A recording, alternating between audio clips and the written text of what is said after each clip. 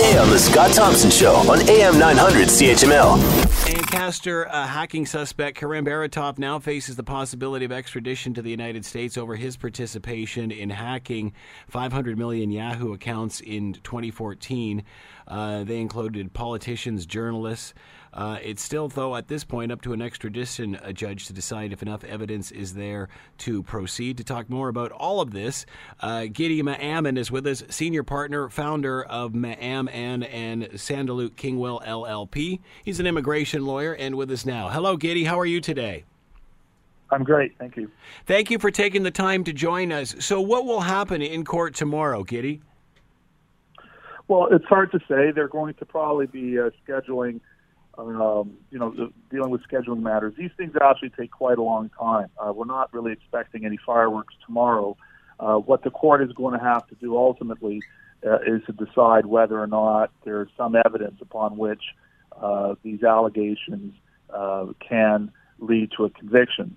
So that process is time-consuming. This is probably the first appearance since he was denied bail, so there'll probably be a lot of legal maneuvering about when and how to proceed over the coming months. What happens in the meantime? Obviously, you said this takes an awful long time. Tomorrow, it sounds like more procedural than anything. Right. This time that is spent incarcerated here, I understand, does not count in the United States in any way. That's right. He's going to, he was denied bail.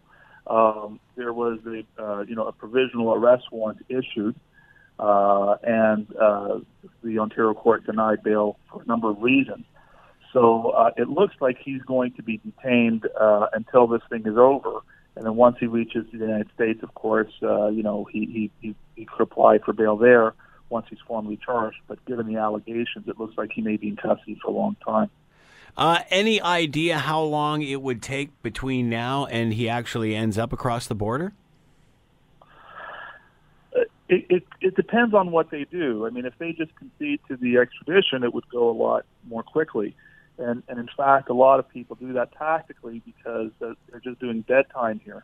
They would rather be doing time sitting in the United States and be given some credit for it as pretrial custody, but this is not pretrial custody. This is just extradition custody, and so that's not going to be given. He's not going to get any credit for that. So a lot of the people that we've seen over the last few years really take that into account. But here, Baratov might be a bit of a different situation because he may face a really long stretch in the United States. So trying to claim credit for a year or two of pretrial custody may not be the primary factor. He may try to go the whole way and try to beat the extradition, which is very difficult to do. It's only happened a few times in connection with extradition requests in the United States. Is there an advantage for him staying here? The longer he stays here, the better? Or, as you mentioned, it just delays everything? It cuts both ways, especially with respect to the receiving country, right? So if he puts up a big fight here, and that's taken into account on the other side, that may go and weigh in favor of a larger sentence. At the same time, if a country, for whatever reason, has political considerations that they want to appear that they got their man and they got their man quickly, there may be some bargaining that is going on that will help to reach an agreement to limit the sentence to a certain maximum. So it really depends on the dynamics of the charge and the receiving state. And the lawyer here who is going to be fighting the extradition is going to have to decide how much of a fight he wants to put on. Does he want to annoy the receiving country?